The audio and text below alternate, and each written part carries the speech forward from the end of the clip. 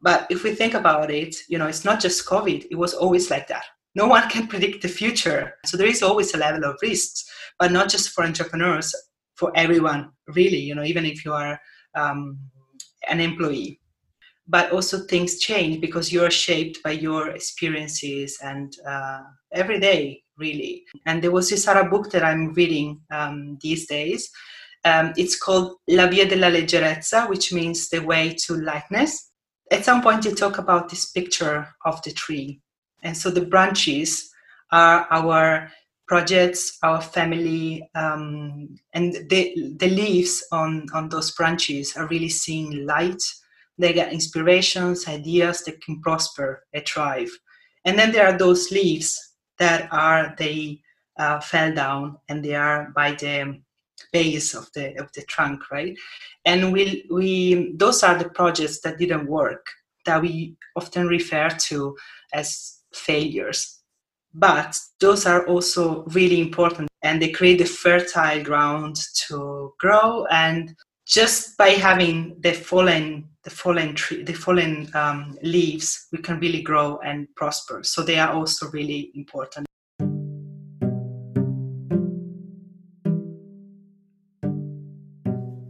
Welcome to the Happy Entrepreneur Podcast. This is a podcast for people who look at business differently. It's for founders, freelancers, change makers, and freedom seekers who want to make money, do good, and be happy. We choose the path of the happy entrepreneur not to get rich, but to express ourselves and serve others in the most authentic way we can. Many of us couldn't find our role by working for others, and so we chose to work for ourselves. We took the more uncertain path not because we wanted to, but because we needed to. We value learning, play, and friendship, and we have a need to make a meaningful impact in the world. By following the path of the happy entrepreneur, we learn as much about ourselves as we do about business. On this podcast, I have conversations with other happy entrepreneurs from different walks of life, industries, and countries. We talk about the journey and about what we learn about ourselves along the way. For us, entrepreneurship isn't just a way to make money, but a journey of self-discovery and growth. If you're on the same path and are looking for inspiration and connection, then this podcast is for you.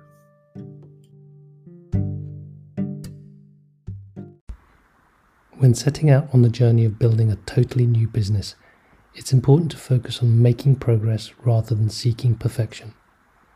You're a pioneer doing something that hasn't been done before, and so there's no set template for success.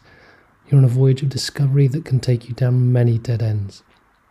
Luckily, we have tools to help us explore what works, such as design thinking, customer development, and the lean startup.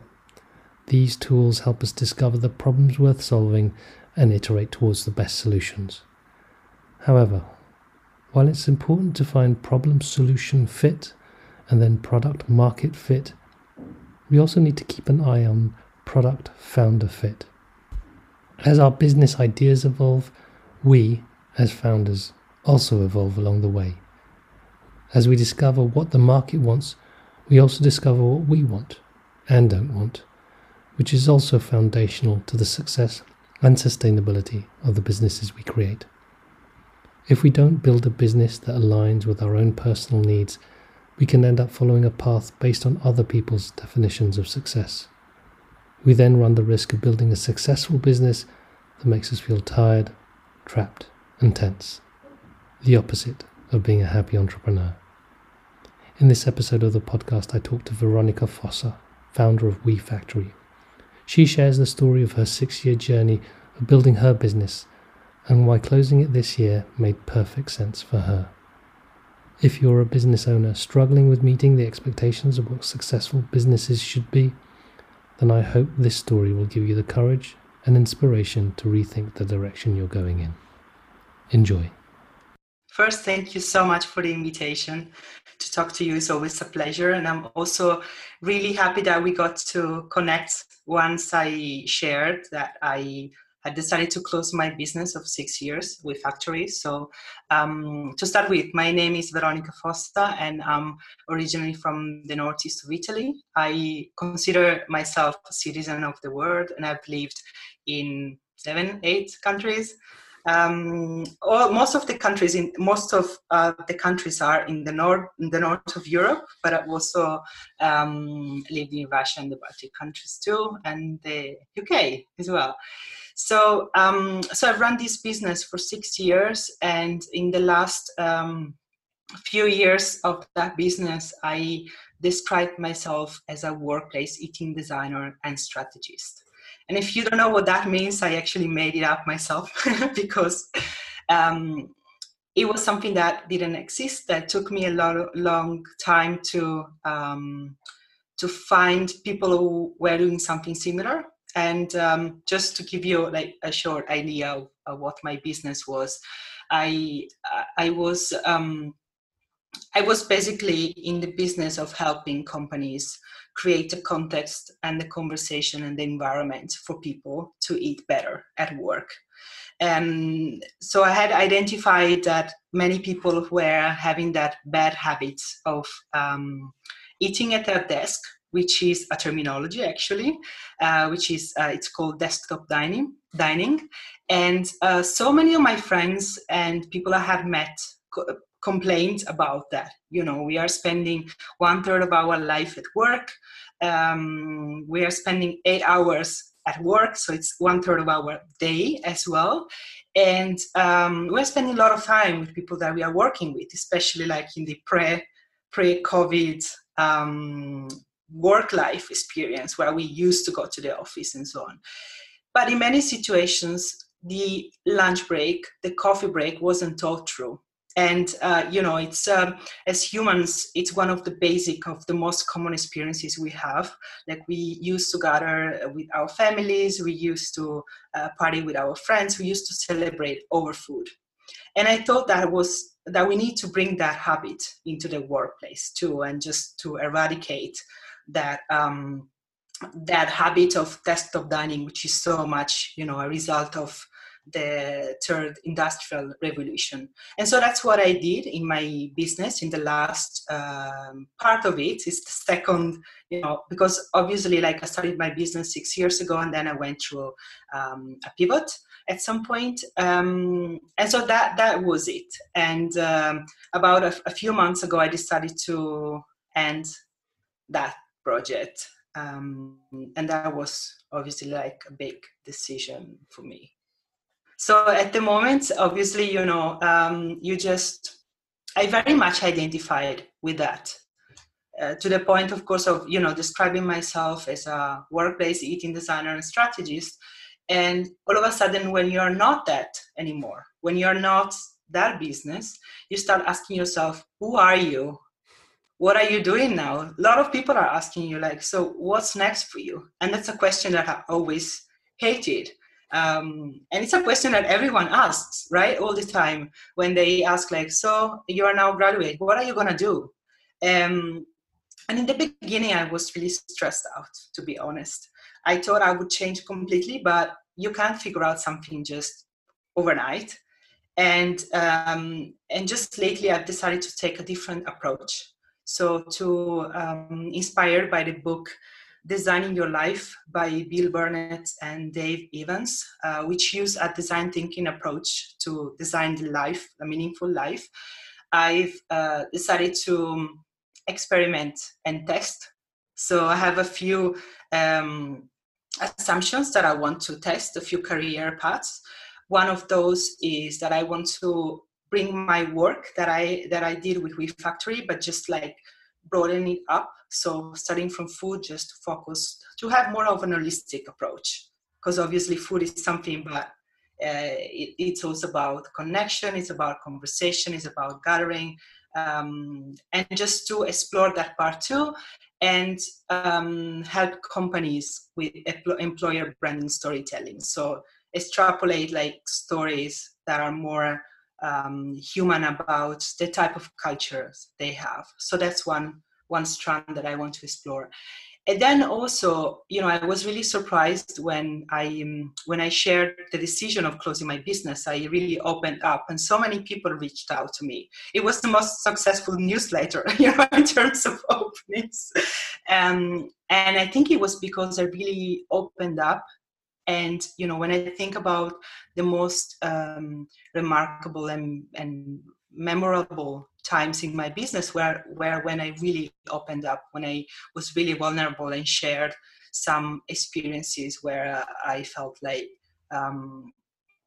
where I felt really vulnerable, and I felt that people could connect to it. So that's also another path that I would like to explore, and so like create space for people to open up and connect with me. Well, so much there we can pull on. I think one of the first things I'd like to maybe just talk about is this the contrast between a linear and an emergent journey. And I want to take it back first to the journey of WeFactory. Because it's one of those things that I think it's you can't say it enough, particularly for new entrepreneurs, this idea of not assuming too much. And the way I put it is like the idea you start off with rarely ends up being the idea you actually work with. And so to illustrate that, it would be nice to just hear a bit more about the story of what you thought WeFactory was going to be at the beginning, what it ended up being, and what is it that, you talk about the idea of pivoting, maybe illustrating what that really meant to you and how you followed that path without freaking out that it wasn't the thing that you thought was at the beginning. Yeah, sure. That's a great question. And, it's funny that at the beginning when I decided to start with WeFactory because I couldn't find the job I wanted. And and at the time I used to live in Helsinki, and I was involved in a number of food-related projects. So approaching food from a service perspective and from a way to engage the community and make the community better. So it was a really new idea. And I was, so before starting WeFactory, I applied to a European program called Erasmus for Young Entrepreneurs. And I looked out for businesses where I wanted to gain experience. And the idea for this program was that so the prospective entrepreneur was going to gain experience and at the same time also mentorship from the navigated entrepreneur. And I ended up moving to Copenhagen, and where I worked for a food experience, for a food design agency, food experience agency. And when around Europe, there were a few of those agencies, but they were really small, like 1 or 2 people, and they were not hiring people. So when I decided to move back to Helsinki, and I saw a need for that. I mean, my original idea was to create pop-up dinners and events in different contexts. Workplaces were already there, but it wasn't the main idea at that time. Where people would come together, I would facilitate the conversation. I would also create the menu and the right environment for them to overcome challenges, to talk about specific topic. So the idea was really like create theme events and dinners and breakfast. And the funny thing is that when I decided to start the company, I had to write a business plan in order to get funds from the city of Helsinki. And I remember like my business plan was 40 pages. It wasn't, it was something that I had done before because I have a degree in management and economics. So it wasn't something like, so crazy, but it was very, I never used it. So it was just like a tool that I needed for me to get funds in the beginning, but I never used it because, the idea was so new and so fresh at that time that I wasn't even able to find like the right code to frame my business, so I was in something like, I don't know, cultural activities or something like that. And in the beginning, I just started like releasing some events. I worked with a few music festivals in the Nordic countries, in Iceland and Denmark. And then pretty quickly, because as I said earlier, I lived in different places and I had a network like all over Europe. people were interested in what I did, and they started inviting me at events to speak about my projects in Helsinki. And quite soon I understood that I didn't want to live in Helsinki anymore. So, a few months after starting this business and this whole thing that was based in Helsinki, connected to the Finnish startup ecosystem, was completely over. And for a few months, I decided to travel and to do my work while traveling. So I spent a few months in Moscow, did a few projects there, and then I decided to relocate to Italy, like to my hometown. And things obviously, like all of a sudden, I didn't have that urban forward-thinking crowd that I used to have in Helsinki, and so I had to change. But when I returned to Italy, people were really interested because I had spent like 6 years abroad, especially like in the Nordic countries, and Italians love Scandinavia, and they're like, it's a perfect world with the welfare and everything. And so at that time, I was hired to teach food experience design at university. So in the master in food design in Milan, where I could really, apply what I've done in my business in a more like theoretically teach it in a more theoretical way. And I also like worked with a few conferences. It was more like a remote, and so I would just produce events and then just travel on location for the conference. What changed, and I'm now moving to the first pivot, was a project that I did for a network of kindergartens in the north of Italy. So I was asked to redesign the food service in this network. They were about 20 kindergartens, all with different situations. Some where they had an in-house kitchen, some didn't. And through that project, which was like a co-design kind of project where I used like many tools of service design, I understood that I could really impact the culture. Because obviously, all of a sudden, all these people involved in the food preparation and food service, which were like the cooks, the teachers, the janitors, were working together for the first time and really trying to solve the same issues that they had. And that was really was a aha kind of moment for me, in my experience traveling, working for different companies in different environments. I always had that there was always something that didn't work for me very much, which was this idea that I was creating food experiences to celebrate something kind of exceptional, while the ordinary, like the everyday, was not even considered. And so for us, like working in food production, in food events, we were like running. It was a very stressful kind of environment to be able to serve those people who were coming for dinner, but no one was taking care of us. We weren't taking care of ourselves. And so that was the big like change and the decision to shift and focus to the workplace environment. And of course, like I recall many experiences I had like since I was 17, and it was just very natural, that pivot. At that time I didn't call it a pivot. I didn't even know the word pivot. I think it was just a natural shift, because in those 6 years, like when I started my business, I was 26 and I lived in a country, I was a certain person. And I think we really change every day. And the business changed with me too.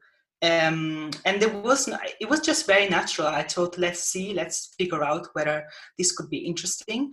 I must say it took a while because I didn't have the language to explain what I was doing. I also didn't have the language to convince people to buy my services, because I didn't even know at that time, who's the right target. I thought in the beginning that the right target were employees, but in the end, they were those people working as HR managers, employee experience managers, and it took a while, to get there, and to really get the right messaging. So that's why at some points I really came up with my own terminology to be able to describe what I was doing, who I was helping. and who I wanted to connect. Wow. It's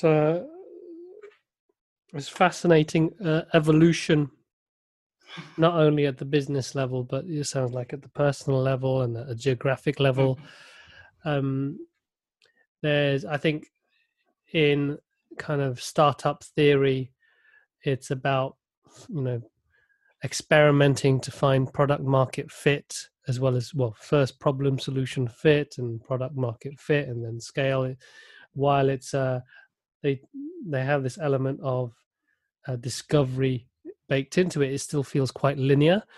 And I think the thing that it misses out, and what's illustrated by your story, is this idea of product founder fit, and how the founder evolves and grows, and what they want to create and what gives them passion and energy or excitement may change over time.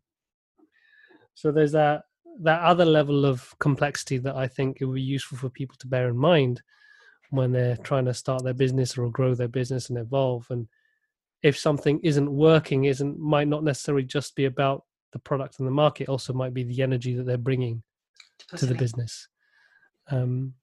The other aspect I think I'd be curious to talk about, you said around this use of designing food experiences to what it sounded like is to foster better culture within organizations, and to really look at the people who are working, not just the ones who are benefiting from the experience, but the people who are actually creating the experience. There's this aspect of, you said it was so new, the need to educate the customer, in a sense. And this is one of the things I think many people forget, that, if you're building something that already more or less exists and people know about, then it's, there's of course the sales and marketing challenge.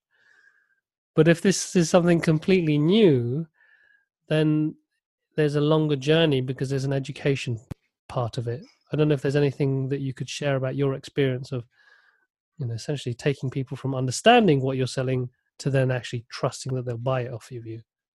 And then at the same time, you're saying, finding out who is the customer and who's the beneficiary. Yeah, absolutely. I think in my situation, I would, when I pivoted to focus on the workplace experience, it was the right time for me to start a blog and to blog regularly. So before that, it wasn't like, in my mind, I've been blogging, but not really with a goal in mind, or something like very, very specific. I just blogged for personal reason. But at that moment, when I started this thing that was so new and people didn't know what it was, one thing I did was, as I said, figuring out language. And I did a lot of research. I checked out academic paper. And then I also did really in-depth research, and I used LinkedIn for that, to find people, who are doing something similar. Because the question for me was like, does this even exist? For a while I thought, are people willing to pay me to do this? And that was a big question, two big questions actually. And so in the beginning, I remember I had this series on my blog called Workplace Wisdom, where I interviewed people who were like workplace innovators. And there was the focus was food, but not so. I also talked about different things like intercultural exchanges, and then well-being in the workplace, connected, not 100% food, but connected to it. And then at some point I ended that series, and I decided to launch a podcast, which is it's called The Nourishing Workplace, where I interviewed people who had a similar role inside companies. For example, like at Airbnb, at Canva, people who are working as food program managers, as head of vibes, they all have different names. And so it was also it took me a long time to find them. But then, so one part was like interviewing them and sharing their work and just telling people like, hey, this exists in this company, this exists in this other company. And also that allowed me to gain a better understanding of the context which facilitated that kind of experience or that role. And then also I shared a lot of what I've learned myself and how I envisioned a service like that inside a company.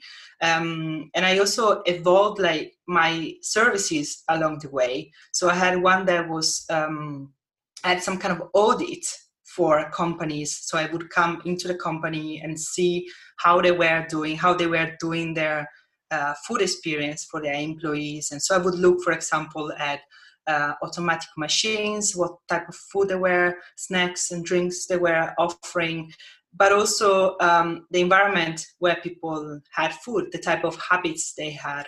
And so it was a really in-depth analysis that allowed them to understand how they were doing. I would give some tips and then they could implement or change a few things by themselves or get me as a workplace eating designer in residence.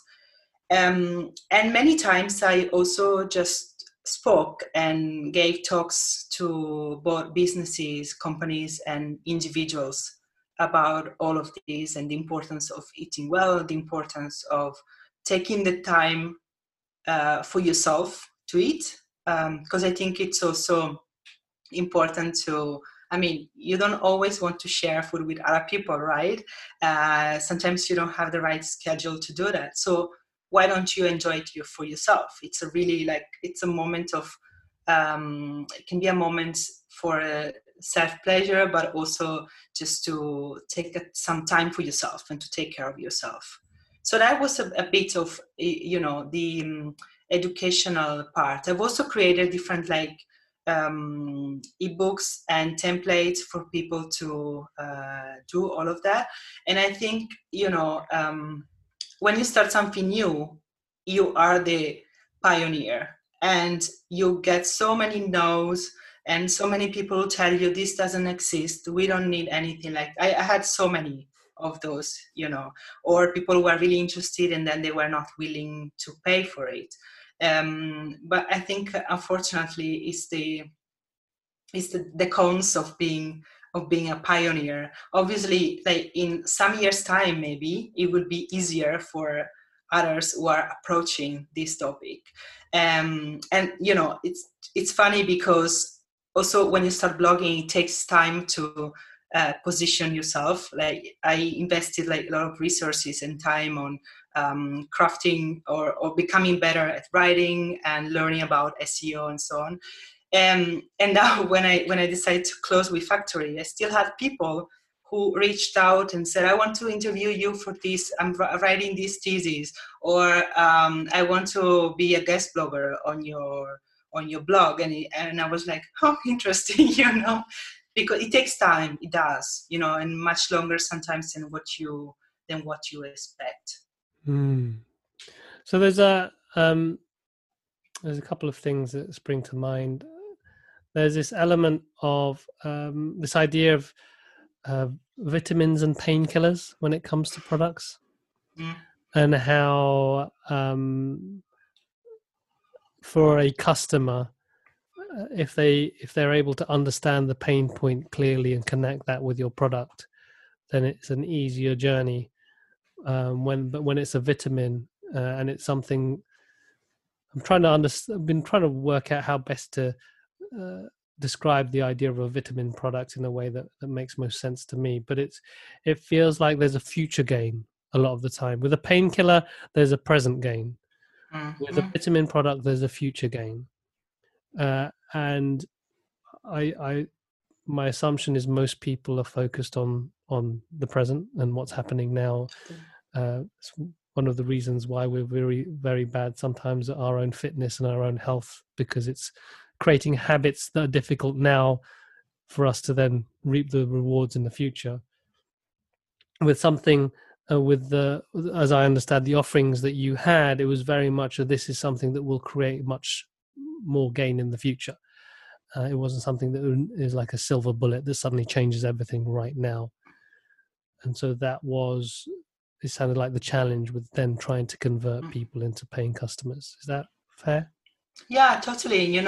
I think there is also another layer to that, and that's the challenging to measure results.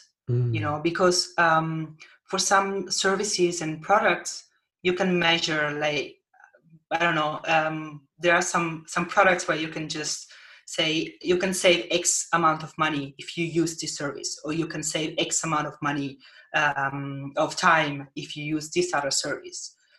In my with my offerings, whenever I talk to people and I try to get like feedback in terms of how my service helped, or in the beginning, like trying to understand, because of course there were other people around the world who created food programs or food experiences like events, and you talk to them and you ask them, so what has changed? How can you measure what has changed? And like 99% of people were like, oh, the experience is, the atmosphere, the environment is so much better. We work better, we know each other better, there is a higher level of trust. But, how do you measure trust, in terms of like figures? And that's the thing, the thing that our business world is so much more oriented on hard facts than soft facts. But those soft facts are super important too. And that's, to think about culture. You have a company like Patagonia, for example.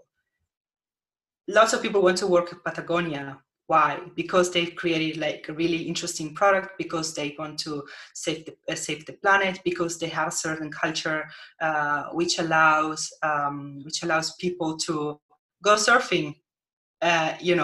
Because it's based on they being able to attract those kind of people, because they know that those kind of people can create the right type of environment, the right type of business. But how do you measure that? So that's the same thing for me, and I think that's the same thing for many people who are in the coaching business, like mindfulness. You know that it works. You know that it's makes things better. And I had some academic paper that could back up like my assumptions, but there weren't so many, because it's so difficult to measure like the impact of having a good meal with someone. You wouldn't ask like your wife, so how would you measure the lunch we had the other day with our kids? And she was like, what? How do you measure that? But it was a great experience, and you remember it like for years. Isn't that a good way to measure something? It's just a different way. It's more like of a qualitative rather than quantitative. But thing is, obviously, especially in the online world, in the online business world, people want like facts. They want percents. They want like specific things that they can use to measure. And so obviously that's a challenge. And there are different ways of going around that, like, for example, through testimonials, getting people talking about that. But yeah, there are certain services that are more challenging to sell than others. I think the thing that springs to mind when you're talking about this idea, this idea of return on investment. How do I measure return on investment? And it's all about value. Where is the value in spending this money? And it sounds like with services and products like yours, or you mentioned coaching and that kind of relationship based product, it's as important not only to demonstrate some kind of measurable value, but also to create some level of values alignment. Yeah.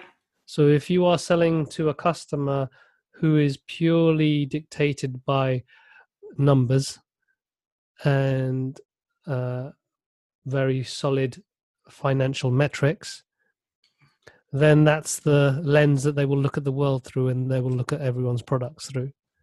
While if you have another organization that looks at the world through the lens of human Mm-hmm. relationships and those more human qualities that we feel, then they will look at our products and services in a different way, and they will Mm-hmm. potentially even put more value on them because it aligns much more with what they want to create within their businesses. Yeah.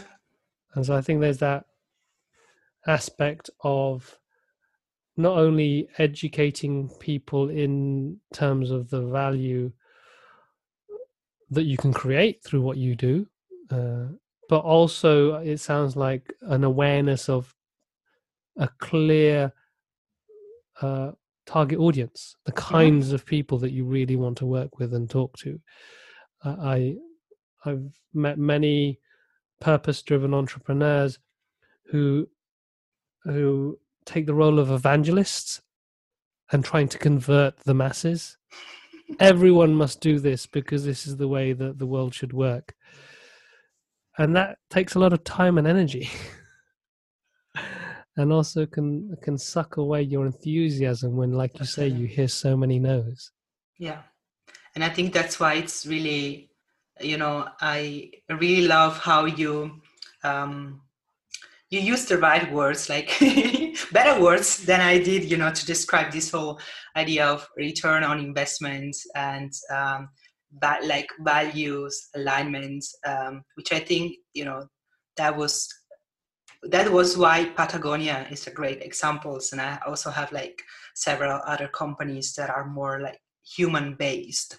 Obviously, it's important, profit and purpose. I think they should be going like next to one another.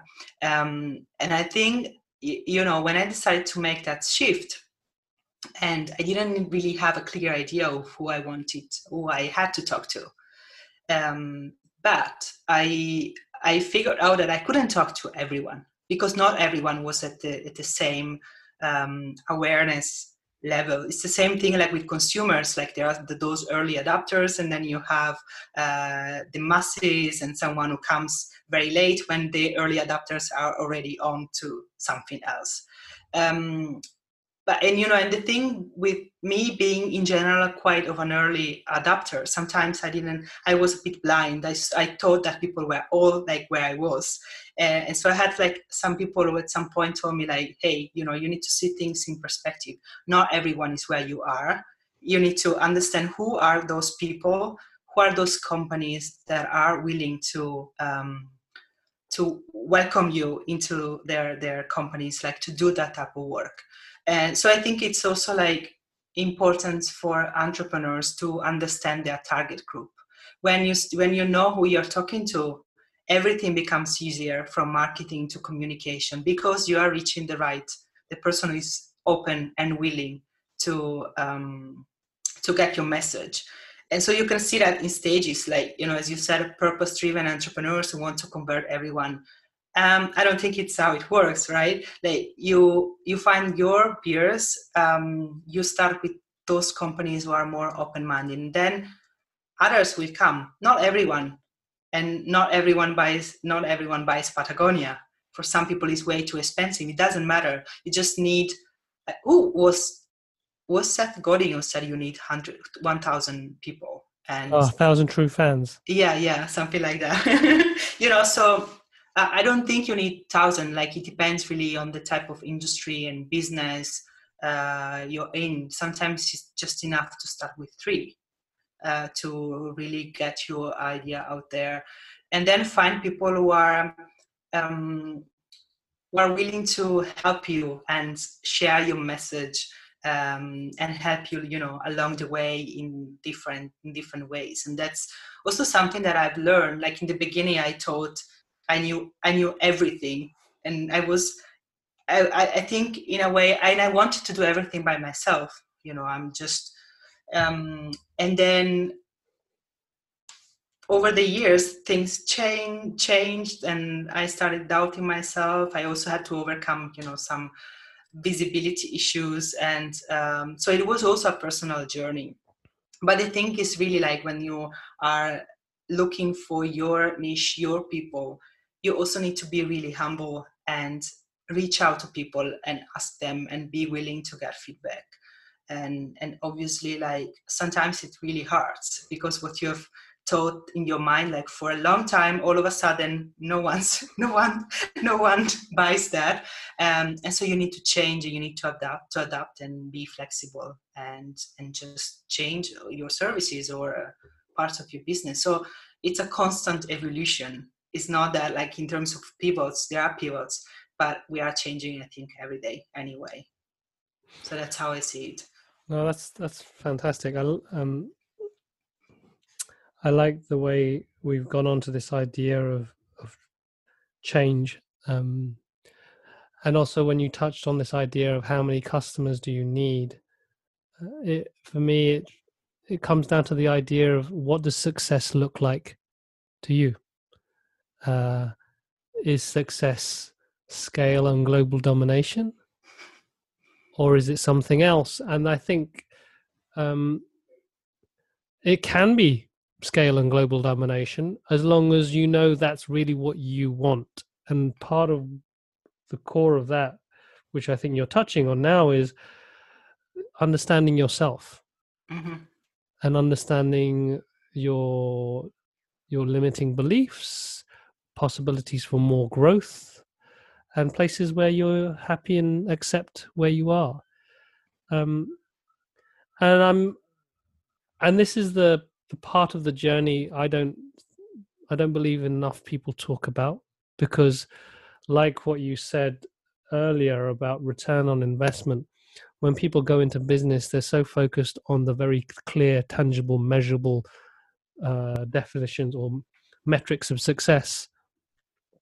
And because the human growth aspect is so hard to define and there's no linear set of progress. It doesn't, and it's sometimes slow, quick, slow. It's change. It's harder to appreciate the need to always be growing and changing and understanding that that's what's happening and understanding yourself. So I'd love to find out more about those aspects that you've experienced in terms of your own personal awareness and what that's meant in terms of the kind of work that you want to do, and the old definitions of success and new definitions of success. Maybe that's a place to start. Yeah. I think, I never had a proper definition of success. And in many ways, what I was able to achieve with this first business went beyond my expectations. When I started, I just studied. There was a lot of naivety into it, like for many entrepreneurs when they start. And during the first year, I studied public speaking. That was never, in my radar, especially like public speaking in English, which is my second, third language. So it was already something, amazing for me. And also the idea of running an international business since the start. That was something that I never planned. It just, obviously by taking some steps, I went in that direction, but it wasn't really intentional for me, even though I wanted it. I don't know how to say, like, I wanted it, but it wasn't so conscious for me. And from the outside, I know that for many, by many people's standard, I had a really successful business. I made a name for myself in that industry. Of course, like, there has been failures and successes, like mistakes along the way, is just, I think, very normal. But what led me to decide and really, end this project was that I was looking for something more. In that blog post that I shared, I talked about wearing a dress that was 2 sizes too small. And I think that was really the feeling. At some point, I tried so many different, directions. And then obviously with COVID, all of a sudden, I couldn't work anymore, like in the physical realm, in the workplace. and no one knew when people would return to work and the conditions in which they would return to work. And I was asked like to talk about trends in the future and so on. But at that moment, I thought this is just the right moment for me to actually end this beautiful project and that just move on to something else. And something that I was really missing as well, that I was trying to find a space within WeFactory, was to work with other entrepreneurs and share my personal experience. With that business, it was always connected to my experience within the workplace, or within like connected to food and eating together. But there were so many other things that I've experienced along the way that I couldn't talk to because there wasn't the right format or the right place to do that. And I realized that talking about those things, like sharing some limiting beliefs, or sharing the journey, like my journey into personal growth, or what I shared just recently about the approach I want to take into like the next phase of my career, felt so much like less. They weren't. Is the right word? Effortless. Like they really felt like effortless. While before, sometimes, there was a lack of flow and energy. I made a commitment to show up with my newsletter or with my podcast, but sometimes it was like, so it takes so much out of myself, to sit down and edit my podcast and interview people. I didn't feel that there was a flow, or that it was so easy. And I was really, at some point, I was really envious when I noticed that other people, other business owners, entrepreneurs, were doing like lives or presentations or whatever, and they could talk about their personal experience. And I thought they had such an easy time. And I wonder why, I went down that rabbit hole and got myself into something that was so challenging at times, So that was what led me to decide to end it, even though, as I said, like in the beginning, I still want to explore part of it. So the podcast is still alive. I will shift the focus a little bit to have a more like holistic approach, and also to be able to focus on the individual. So that's something that I want to change as well, like not just work in the B2B industry and work with big companies, but be able to work with individuals too. Because my experience was that it takes less time to, the whole process of deciding, of like proposing your service and then going to the decision, closing the deal and so on. It's very different. So that's also like something that I want to change. And another thing that I think, well, that I want to say, and that I think I've learned, was how, in the, not very much in the beginning, but somewhat halfway through, I listened a lot to what other people said. And the suggestions that I got and tips I got during that time was that I needed to grow, and that I needed to create that kind of agency, that I had to hire people, that I had to show that I was bigger than I was, because you would be considered much more trustworthy. You would be, attract bigger clients. And I think that was a huge, mistake, because I listened to what their idea of success, their idea of showing up to the world. And so I had this like WeFactory, this agency, like a huge mess, because I didn't know how to talk, like how to communicate. It was very disaligned to who I was.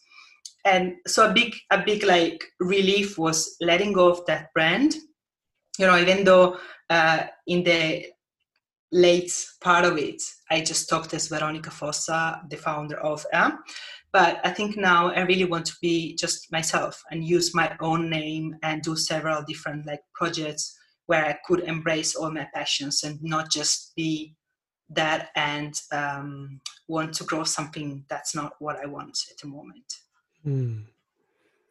It's I get this sense of just being more authentic about the business, and authentic not in the sense of you weren't being honest, but more in terms of this is the structure that works best for me, not having to be bigger than you, that whole thing, look bigger than you are.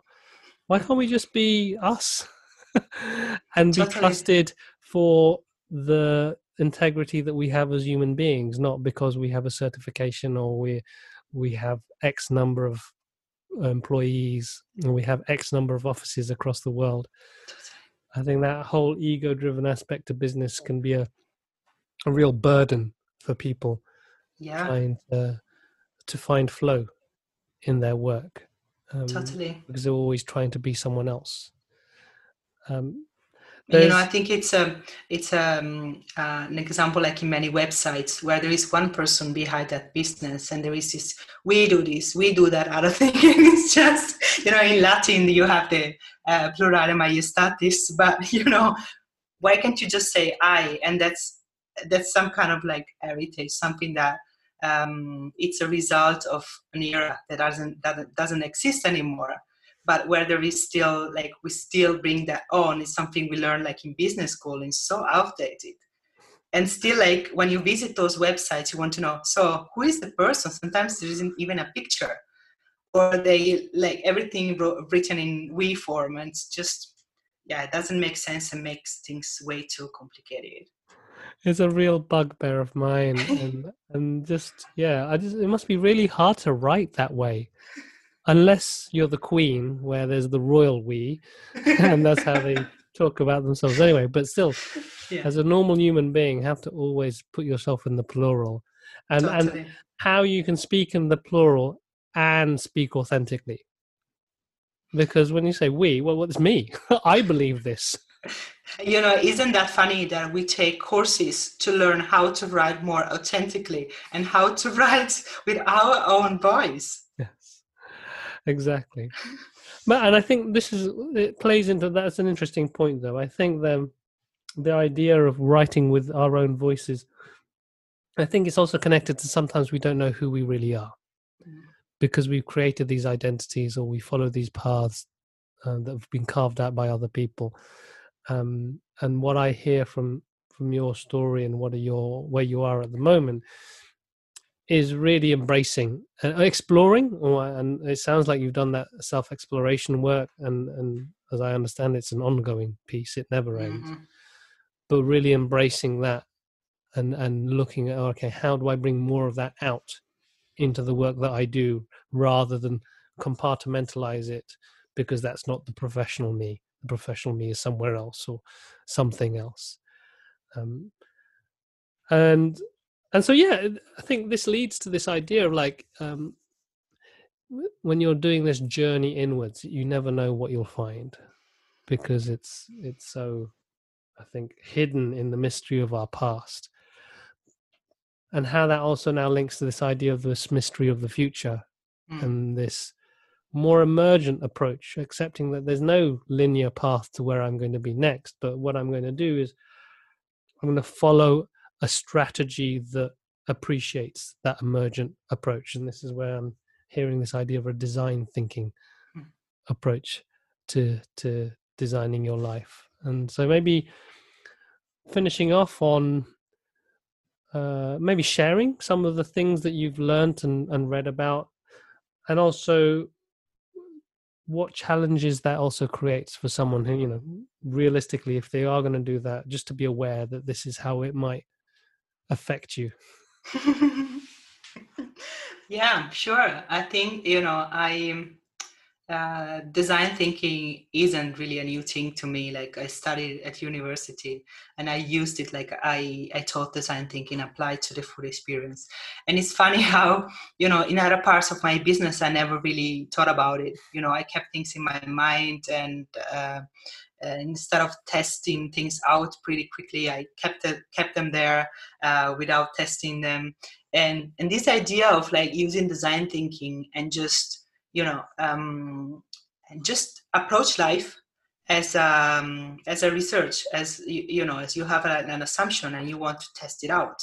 And so, for example, when we are shifting careers, or when we are also wanting to pivot, for example, like our businesses, what's the smallest thing that we can do in that moment to see whether that's gonna work. Not only work, but also whether you are gonna like that. Because we have so many assumptions like, oh, I will be great as an architect. I will be great as I don't know, as a chef. And then you try it out and then you see that's not what you expect. Like at some point when I lived in Helsinki, I worked as a cook, and everyone thinks that working as a cook is super creative and you are so cool, and then actually it's not super creative and it's not that cool unless you are unless you get to a certain stage like where things are pretty different. But the thing about that is that you want to test it out.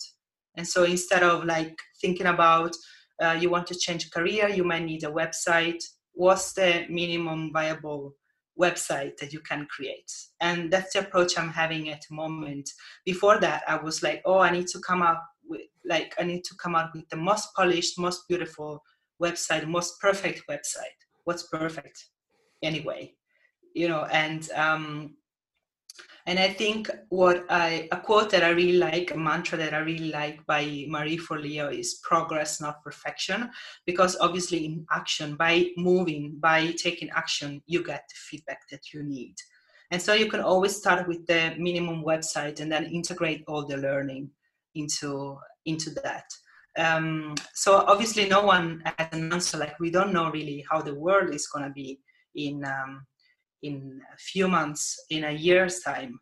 But if we think about it, it's not just COVID. It was always like that. No one can predict the future. You can obviously like take some steps in your career, in your business, but who tells you that tomorrow you're going to be in the same condition or that all the projects will be fine? So there is always a level of risks, but not just for entrepreneurs, for everyone, really, even if you are an employee.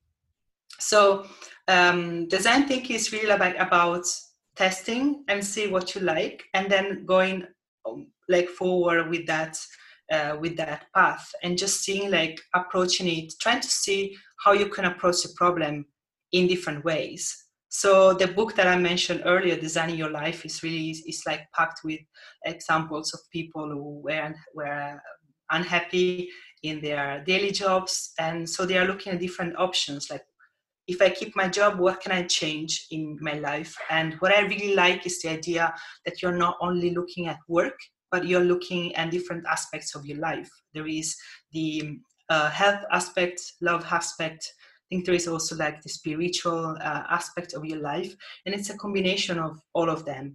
And as you said, I mean, it's a work in progress. So the going down the path of discovering who you are is not really set in stones. You have certain values today, maybe they change tomorrow. So I find it really hard to describe, who you are. You have some beliefs that are really core beliefs and that describe you as a person for forever, like, from when you were small. But also things change because you're shaped by your experiences and every day, really. And I would like to end with this image, and it was funny because at the beginning you refer to the idea of the trunk and grounding. And there was this other book that I'm reading these days. It's called La Via della Leggerezza, which means the way to lightness, by Italian doctor Franco Berrino and mindfulness author Daniel Lumera. And at some point you talk about this picture of the tree. And so the branches are our projects, our family, and the leaves on those branches are really seeing light. They get inspirations, ideas that can prosper and thrive. And then there are those leaves that they fell down and they are by the base of the trunk, right? And we those are the projects that didn't work, that we often refer to as failures. But those are also really important because they create that they are some kind of a litter, and they create the fertile ground to grow and to really like just by having the fallen leaves, we can really grow and prosper. So they are also really important. And I think this picture was really beautiful because you can really see this beautiful tree that's made of both the branches looking for the light and the leaves that are there that make the ecosystem in the wood. That's a lovely picture. That's wonderful. I got that image in my head now already, and how it's a self-nurturing process by creating, trying things, accepting that they fail. This is the book. La via della leggerezza. Fantastic. Exactly. I highly recommend it. Wow. You can read Italian, so it's quite interesting. I was just filling in my LinkedIn profile today, and because I have Italian as a second language, it then told me you need to fill in your description in Italian. I was like, do that. But it's because I haven't actually explored this work in a different language. So thank you very much for that gift. Now I can start exploring how to describe what I do in a different language. Mm-hmm. So when I meet my cousins or my uncles and aunts, then they probably still won't understand what I do. At least I can try. You can use the picture of the tree. I'm helping people looking at both branches and fallen leaves. How to grow and nourish yourself through failure. Yeah, and be a great tree. Be a great tree. Oh, that was a lovely conversation, Veronica. Thank you very much. And I think it really illustrated the different aspects of this emergent process that is entrepreneurship, not this linear factory model of business. Thank you so much. It's always great you're a great interviewer. So it was great to reflect on my experience with you. Fantastic.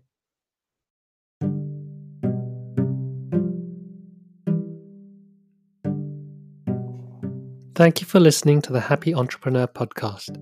If you like what you heard, please subscribe to us on iTunes, Spotify, and SoundCloud.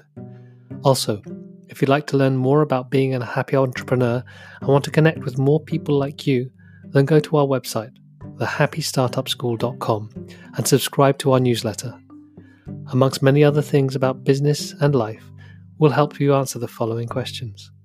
How can I serve others by being myself? And how can I discover who I really am by serving others?